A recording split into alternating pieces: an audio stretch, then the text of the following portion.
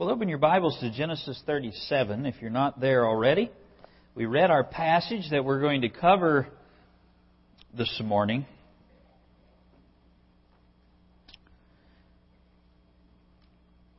Back in the 90s, I remember reading a story about an anti-hunting advocate that was somewhere upstate. I don't remember whether it was New York or Connecticut. I went back and tried to find the article so I could be specific, but the story had such an impact on me. I remember the details. There was this woman that was trying to solve the problem of hunting in her mind. It was a great burden to her of what she called this yearly massacre of beautiful white-tailed deer. And so she took a large parcel of land and paid to have it fenced in, like a chain link fence, so high that the deer couldn't get over it. She wanted to create this venison utopia, I guess. Rules were absolutely no hunting or harming any animal on the property. And for the first couple of years, everything seemed wonderful. She watched the deer graze and run and do what deer do, and she was very happy to see the little deer being born in her animal sanctuary. And while all of that was great, she didn't take into account a very significant fact about nature and limited space. After several years without being thinned, the deer multiplied rapidly and they overpopulated the area. And not wanting to harm any of the animals, she just allowed it to continue to go as it was, and over a period of time the food supply dwindled and the deer were born smaller and weaker, and then deficiencies were introduced into the herd, and the population eventually got so large that the deer began to starve and disease set in, and in the end the entire herd got sick and died, and there were no longer any deer inside this sanctuary. And they said whenever the fish and game actually came in, there was not a stitch of vegetation on the property. It looked like a locust had been through. The starving deer had eaten anything that they could eat, all the way up to where they could reach on their hind legs. So it was like this green canopy as far as the deer could reach up and outside of the fence, but everything inside of the fence and up to that point was just brown and dead. And that story, as I was preparing to intro Joseph again, has 2 points. First, it's a reason for responsible hunting. Second, and more importantly, it's an illustration of what can happen if you treat the Bible as a book of morals and miss the gospel. If you read the Bible and pick only the low-hanging fruit and don't look for what God intended you to see about Him and His great plan of redemption, you will eventually run out of food. You will eat all that you can eat on the ground, and all that you can eat is high up on your tiptoes, and you'll be locked inside of an interpretive fence because you'll begin to think that's how you interpret the Bible, only seeing man, only seeing what to do or not to do, and you'll get stuck inside this moral trap where the Bible is only how to live and not how Christ lived. And it will fill you for a while, but eventually you'll get hungry and spiritually weak and then starve. And the Bible is a book that tells us right and wrong and how to live for sure, but there's much more than that in the Bible, isn't there? I mean, if the Bible only told us right and wrong and how to live, it wouldn't be good news because we can't live right. The gospel is good news. The good news that God came and rescued us because we can't live right. There's much more to the Bible. More to build your faith in God who loves you, who's been working since eternity to fulfill good plans for you. And the story of Joseph is a link in that chain of how God is fulfilling good plans for you. And last week we introduced the life of Joseph and talked about two temptations that you have whenever you read a narrative passage, specifically like Joseph, where he's such a good guy, and it's so easy to see how he did nothing wrong and everyone else was wrong. And as God is walking toward the captivity of His people in Egypt, we don't just want to bump into the tree and fill our baskets with this application of morality or allegory. I mean, we want to grab hold of this tree of Jacob or of Joseph and shake until the redemptive thread comes out, until the next link in the foundation of your faith falls. We're going to walk through each chapter, and we're going to look at chapter 37 today, and this is really where the journey begins. You should think of each chapter in the story of Joseph as a scene in a play. And we're going to see the first scene this morning. And then in the end, after every chapter, after showing you what God is revealing in the scene, I'm going to give you some implications for us today and for life. The story of Joseph, as we saw last week in Hebrews 11:20-21, which tells us the point of the story, is a story of faith and fulfillment. And in this first scene, you're going to see the characters that's going to trace all the way through the rest of Genesis are introduced. You're going to see the conflict introduced, and you're going to see this conspiracy that God uses to bring His people to Egypt, to rescue them. Joseph, before dying, declares the Exodus and affirms his faith in God's promise to redeem, giving instructions concerning his bones. That's the point in the Hall of Faith in Hebrews 11. He did that while there were only a few descendants. When God promised Abraham descendants that would outnumber the sands of the seas. 400 years before God raises up Moses, Joseph declares this. Joseph declares by faith God would fulfill His promise of redemption. And so he wanted his bones to be carried out in the Exodus and buried in the land of promise. Joseph's bones remained in Egypt among the people for 400 years. And in the Exodus you find Moses, when he leads the people out, Joseph's bones are right there. Now think about this. His bones were there for 400 years as a reminder to the people when they went into bondage of God's promise. Joseph's bones were there. Somebody carried Joseph's bones through the Red Sea. His bones were there the whole time they were wandering in the wilderness for 40 years. His bones were there when Moses went up on the mountain and the people rose up to play and serve the golden calf. God always has a witness and something to encourage our faith in His promises. And Joseph's going to teach us something about that. We're going to look at each of those 3 points in detail. And the first one is the characters are introduced. The journey begins and the characters are introduced. Look at verses 1 through 4. It says, Now Jacob dwelt in the land where his father was a stranger, in the land of Canaan. This is the history of Jacob. That's the first thing that the writer wants us to see. There's so much detail in this first chapter. It would be hard to get through it all. So which is why I told you to read it before you came in this morning. And if you don't get this detail, if you don't see how this journey is launched, and you don't pick up these interpretive clues, then you're going to get lost the rest of the story. The next chapter is not going to make any sense whatsoever whenever you get to Judah and his sin. And here the writer tells us this is the story about Jacob. It's not the story about Joseph. Have you ever noticed that before? This is the story of Jacob, the last patriarch. It's not about Joseph. This is the history of Jacob. But Jacob's not really talked about very much, is he?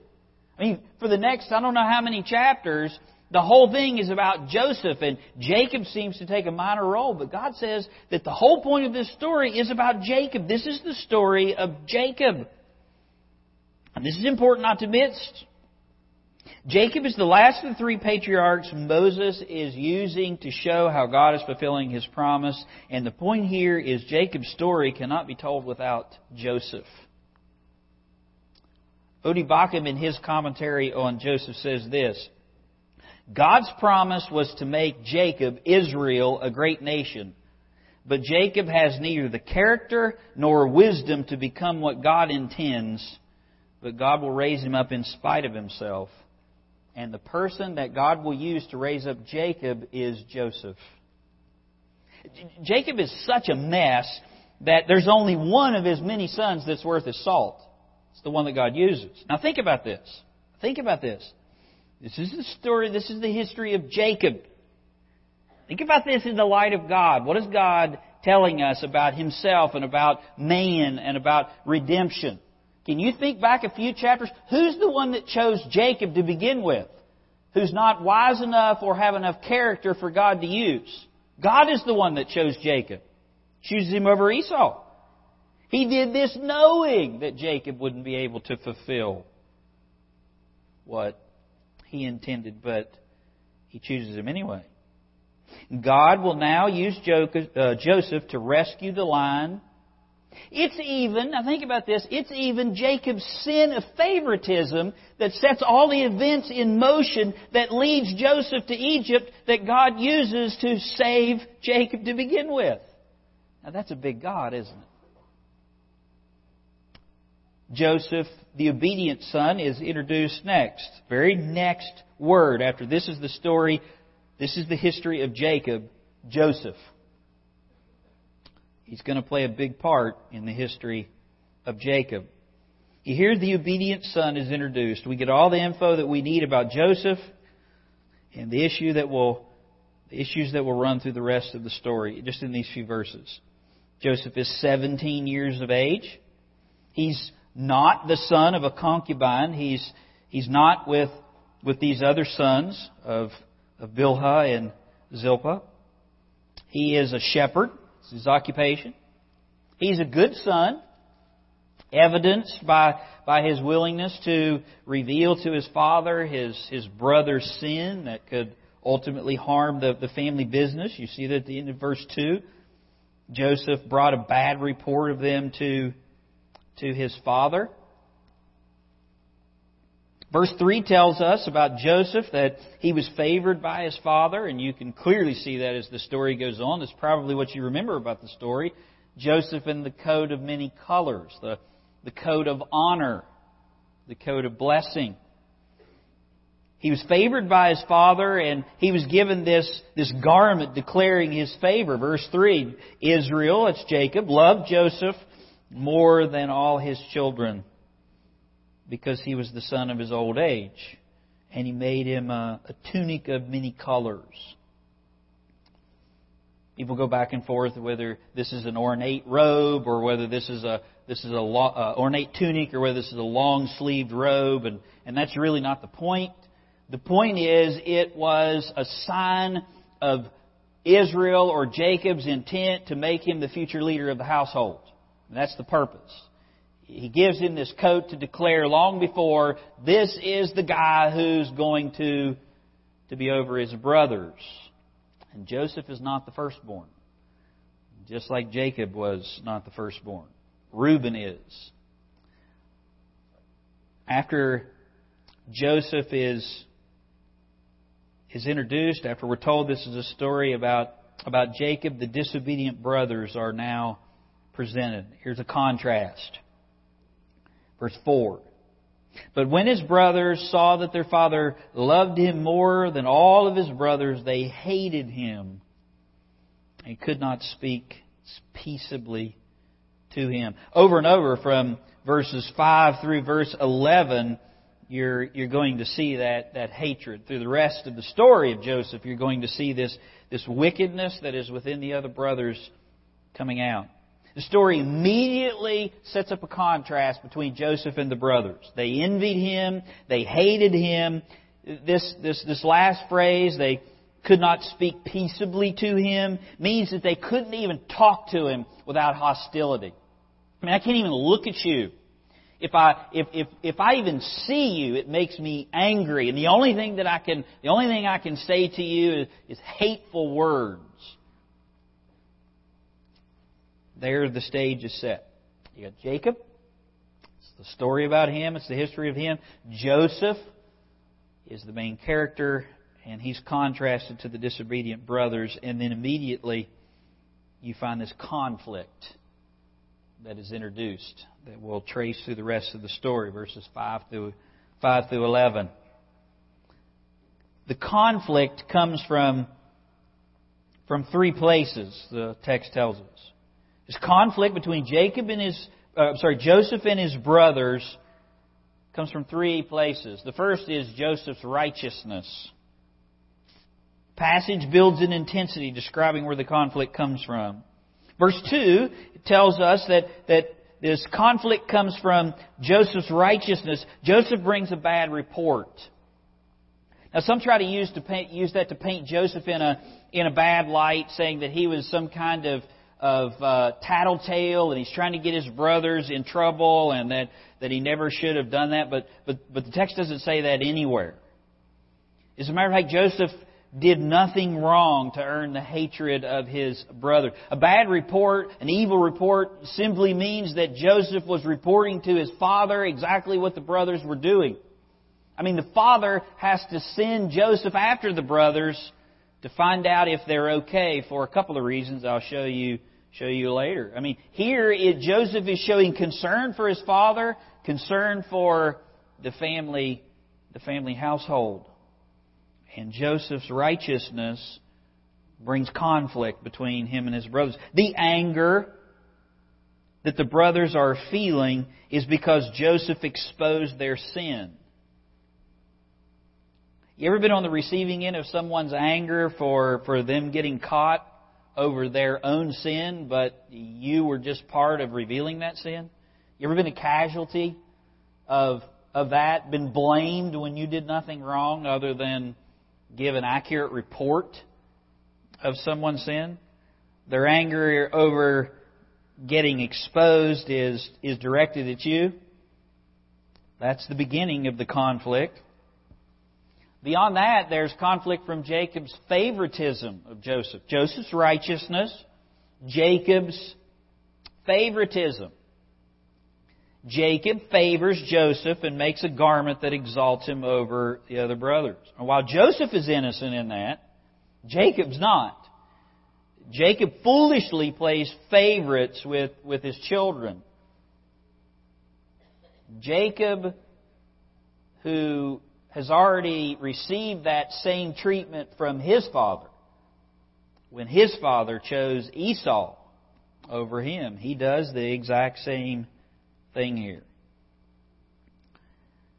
Again, I've read in just the numerous commentaries in preparing for this series, and some have tried to couch the hatred of Joseph in this code as Joseph being management and the sons were labor. So Joseph's wearing the suit and the sons are the laborers. It's like this, union worker versus management here, and that's I have no idea where they get that, but that's there. Others have tried to say Joseph eggs them on by being an arrogant, spoiled brat. You get this picture of him walking around with his coat of many colors. See this? See what Dad gave me? There's none of that in the text. Joseph is never presented in a bad light in this entire story. In fact, he's nothing but an obedient son. It's his obedience that is contrasted against their wickedness and their disobedience. It's Jacob and the brothers who are presented in a bad light. It's the brothers who show conflict and anger toward him because he tells the truth about them. It's Jacob who favors Joseph, and the brothers are upset at Joseph because of what Jacob has done. The text clearly says that they hated him because their father loved him more than all his other brothers in verse 4. It doesn't say anything that Joseph did. And then lastly, this conflict is introduced because God's dreams are misinterpreted. This conflict comes from God's dreams. Look at verse 5. It says, "Now Joseph had a dream." That's not abnormal. You have dreams all the time, right? None like this, I would guess.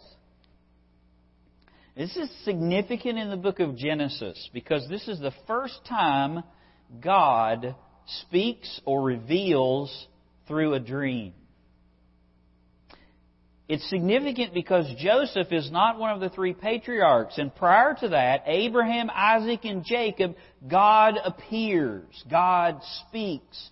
God reveals Himself, not in a dream, but through a vision of Himself. And here, Joseph has a dream. And these dreams are not just bad, bad pizza or indigestion. This is God revealing something specific about what He intends to do in the line of Abraham. And there are two dreams here. Two dreams emphasize the surety of what's going to happen. When you see two dreams now, when you see these two dreams later, think of it as Jesus saying, "Verily, verily." This is going to happen. But the second dream adds something that is left out of the first dream, which gives us an idea of what God is saying here. Now, if you read the rest of the story of Joseph, you know what this dream is about. Pretend you don't. This is just introducing. Conflict comes by misinterpreted dreams. And here's the first dream.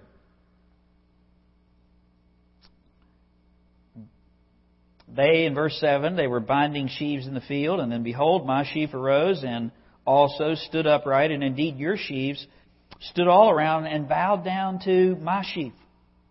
And the brothers said to him, here's their interpretation. Joseph was excited to share the dream. He had a dream, he told it to his brothers. And they hated him even more, verse 5 tells us, because of the dream. So he says to them, please hear the dream. Hear the dream that I've dreamed. And then in verse 8, the brother's interpretation. Shall you indeed reign over us? That's how they heard it. Or shall you indeed have dominion over us? So they hated him even more for his dreams. The conflict increases as you go through the story. The bad report to the favorable cloak, robe to now the dreams. And in verse 9 there's a second dream. And he dreamed still another dream and told it to his brothers. Look, I've dreamed another dream. And this time the sun and the moon and the 11 stars bowed down to me. So he told it to his father and his brothers, and his father rebuked him. And now Jacob is misinterpreting the dream. What is the dream that you've dreamed? Shall your mother and I and your brothers come and bow down on the earth before you? And his brothers envied him. But his father kept it in his mind and pondered on it. Now, what are these dreams signaling? Are they signaling that God's going to exalt Jacob to some type of human position, or are they revealing something more? The dreams were not bad, but good.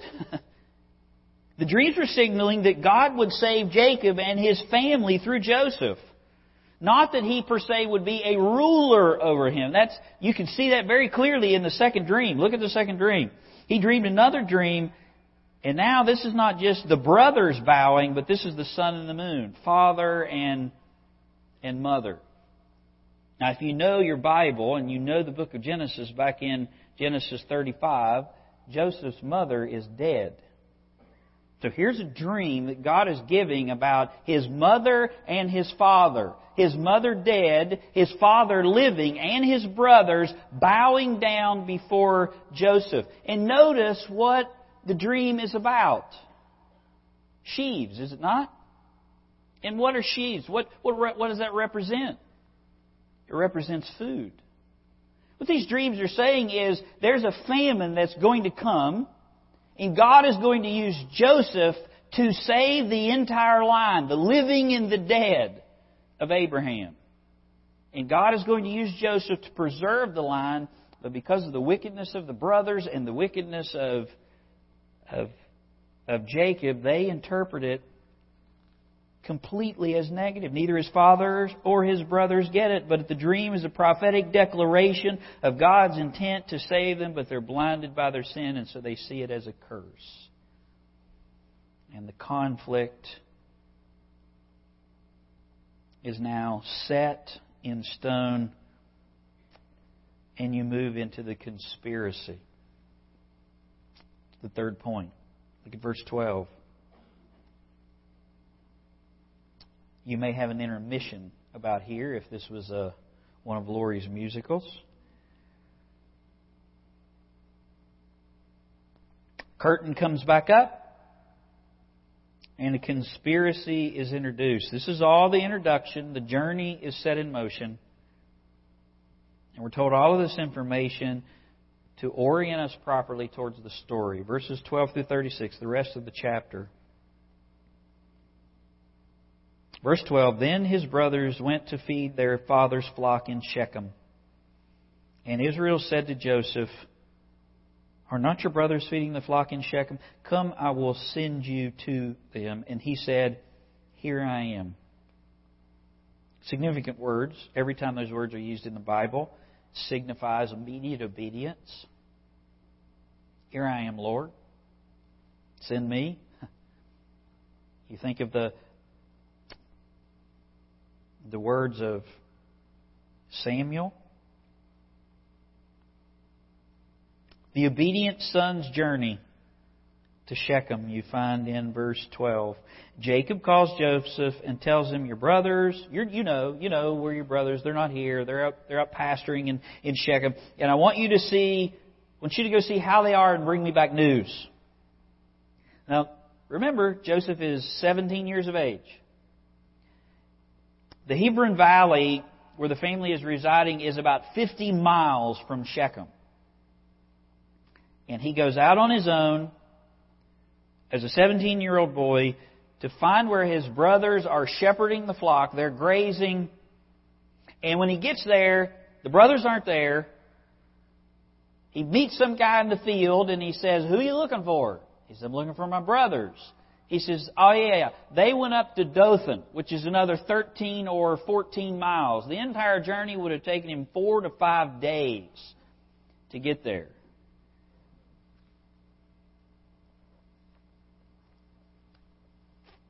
Some have asked if Jacob knew that the brothers didn't like the other. I mean, the dad's got to know that there's conflict in the family, right? So if he knows that, why does he send Joseph out there to look for his brothers? Why would he send them out into the field? And the answer is found in where they're grazing. Look at what it says. They went to feed their father's flock in Shechem.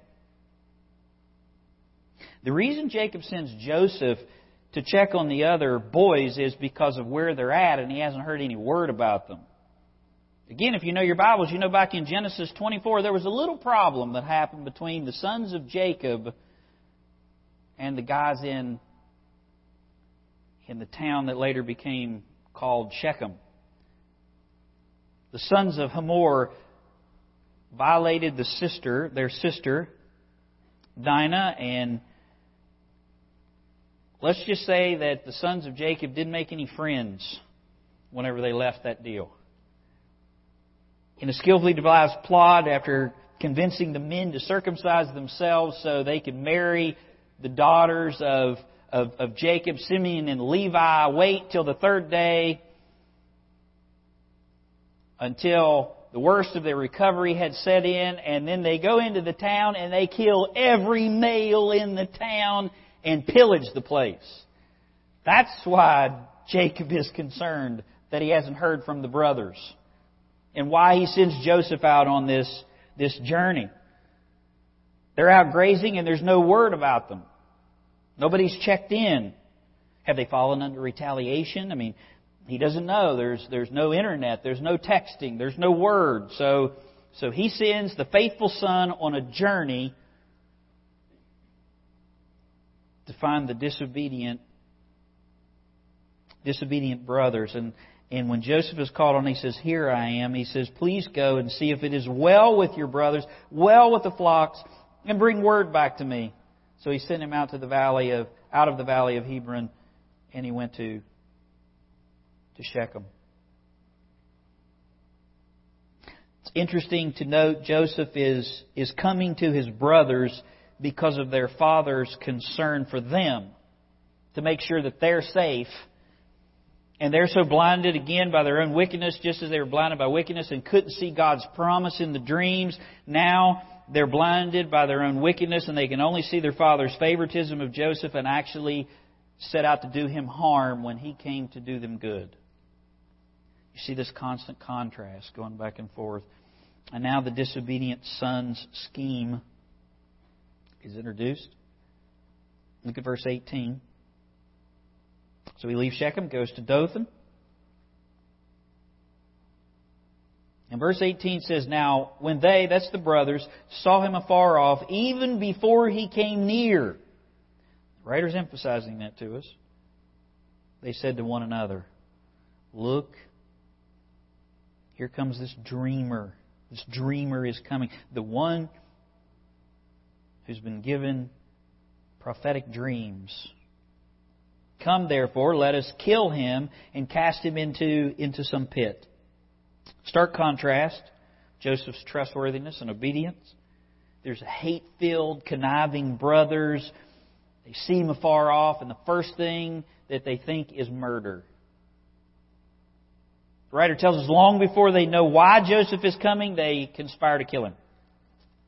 These are some wicked, wicked brothers. It's their first inclination. Not, maybe he's bringing word. Let's kill him.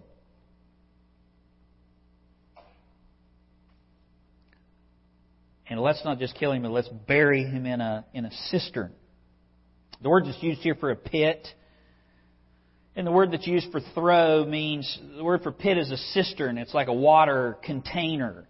And the word for throw is literally, let's bury a dead body in the grave. Let's bury his body in a cistern, is what they're saying. Let's kill him and bury his body in a cistern. Cisterns were these bottle-shaped caverns where you had this narrow shaft that was dug down, would open up, and that's how they would store water in the limestone caves, and they would plaster the inside so the water wouldn't get out, and they'd put a rock on top of it. So all you have is a little hole on the top, and then this long shaft, and then it would open up into this big area. And then they would take the rock off, and they'd lower a pitcher down into where the water was, and they'd pull the pitcher back up. And they're going to kill him, stick his body down in one of these places. And the text tells us that it's the dry season, so there's no water found in them right now.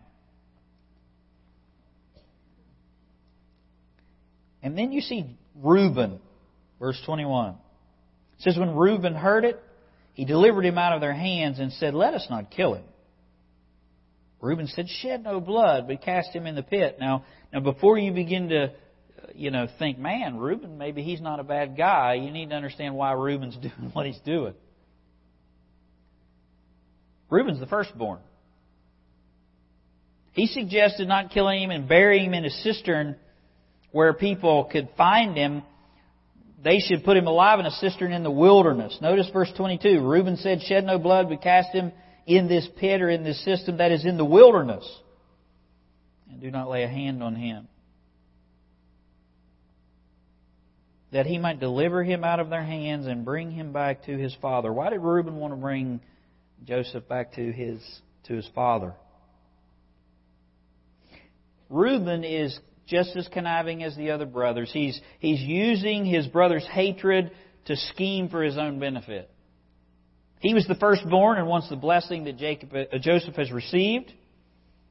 And he's been out of favor with his father since his affair back in Genesis 35. And he sees an opportunity to regain Jacob's favor. That's the reason he tears his robe at the end. He plots to save Joseph in order to benefit himself. He's going to go retrieve him later, put him out in the wilderness where nobody will see, and he's going to return and become the hero to his father. Look at verse 23. So it came to pass when Joseph had come to his brothers, they stripped Joseph of his tunic, a tunic of many colors that was on him. And they took him and they cast him in the cistern. And the cistern was empty. There was no water in it. And they sat down to eat a meal. The brothers agree. Reuben's got a good plan. They beat him up, strip him, put him in this deep, dark cavern. While he is in the pit, naked and hungry, they're callously enjoying a meal around the fire. Casual, undaunted by their brother's plight, relaxing. And now the story is going to take yet another interesting turn that is tied to the book of Genesis. Here, the rejected son's partnership in this whole twisted plot. Verse 25. They sat down to eat a meal, and then they lifted their eyes and looked, and there was a company of Ishmaelites coming from Gilead. What a coincidence. Traveling with their camels and spices and balm and myrrh on their way down to Egypt. I mean, there's so many twists and turns in this first chapter in the plots, it's hard to really keep up with them. The boys casually sitting down for a meal nonchalantly happen to look up and see a caravan coming. And this time, not Reuben, but Judah. Both Reuben and Judah are going to be talked about later in the story. He speaks up and says, hey, let's make some money off this guy. Here's a caravan, we can sell him. The other brothers say, great idea, let's get some money out of him. And they think it's just a happy coincidence that a caravan is coming by. What you should not see is coincidence, but providence. Where were the sons supposed to be grazing? Shechem. Where did they end up? Dothan. Dothan just happens to be on the normal caravan route from Gilead to Egypt. The route that people travel to take spices back and forth. And the writer tells us that that's exactly what this caravan of Ishmaelites are doing. They're taking spices from Arabia down to Egypt. They sell him to the company of Ishmaelites. And look at verse 28. The Midianite traders passed by. So the brothers pulled up and lifted out of the pit. You've got Ishmaelites and Midianites. Midianites are the offspring of Abraham and Keturah. And Ishmaelites are the offspring of Abraham and Hagar. Neither one are from the line of promise. They're both lines rejected by God. So here you have Joseph from the promised line being sold by scheming representatives, being sold to scheming representatives to rejected lines, being taken out of the promised land to the land of Egypt, which for the rest of the Bible is associated with oppression, sin, and bondage. Bodie Bacham again concludes, the story ends with Reuben realizing his plan to regain his position with his father was thwarted, the coat of many colors destroyed. The father who picked favorites has his favorite taken away. And the one that God has revealed in a dream would be used to save the promised line has moved farther and farther from the land of promise since the story began. And the whole thing ends in verse 36, where he's in Egypt. It's a pretty big story, isn't it? So what are some things that you can take away from this introduction as all the players are introduced? Here's some implications for your life.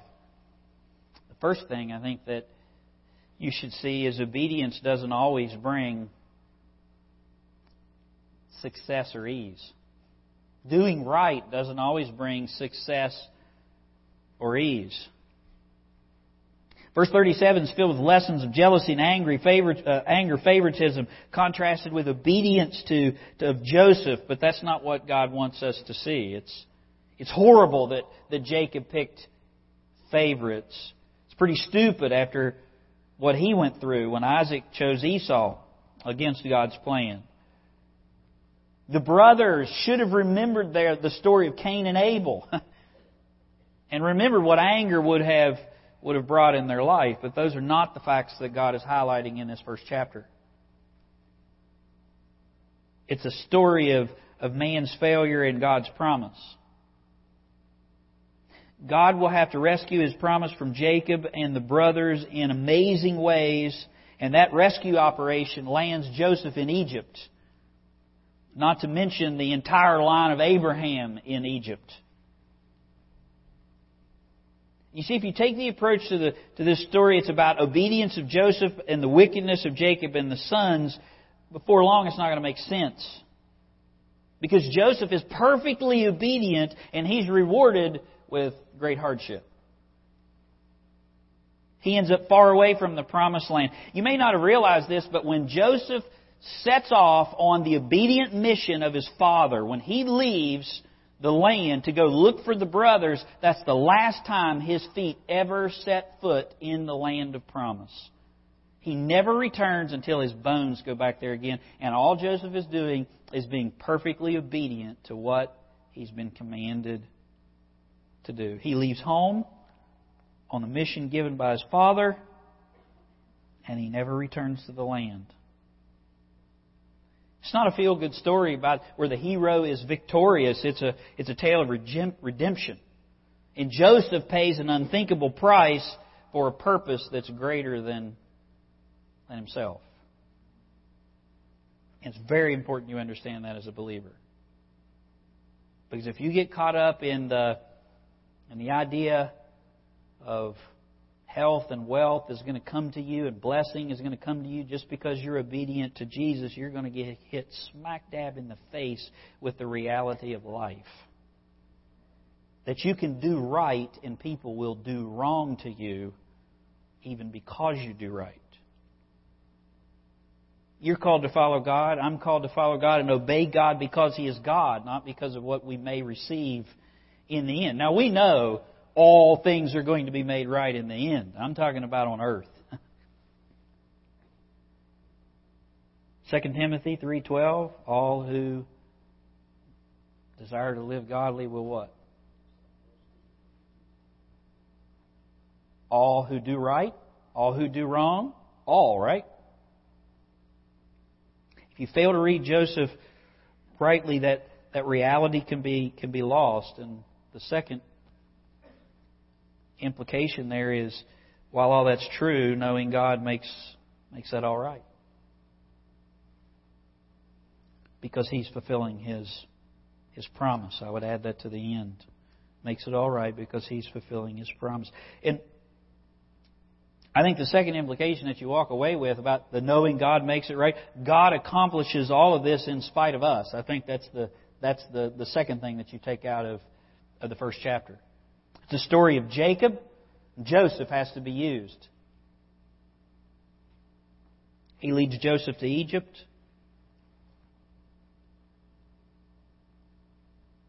He'll lead his grumbling people out of Egypt, even trying to return to Egypt.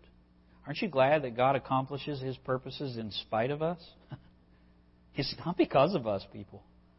It's in spite of us. You do right because of God. And then know that God is working something even if you get wrong in return. And that whether you do right or wrong, the promises of God can never fail.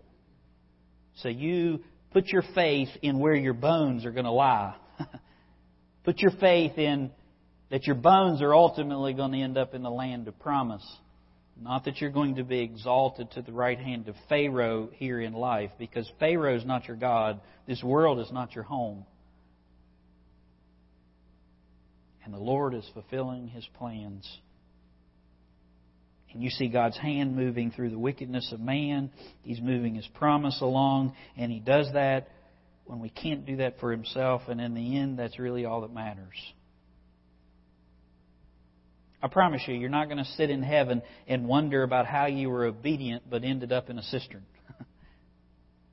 Man, that was unfair. Bummer. you will see clearly and be so overwhelmed by the glory of your Savior, and you'll see all that you weren't, that you'll have nothing but praise for Him through all eternity. And that's what God wants us to see in these stories. There is nothing but praise for the God that you love and that loves you and that you're serving. And it gets even more interesting in the very next chapter, chapter 38. It came to pass that the time of Judah departed from his brothers. And he does some really, really bad things, and we will cover that next time. We'll cover it in the text. We'll cover it truthfully and delicately, but I'm giving you forewarning of what is coming if you have little ones that you would rather read the story to.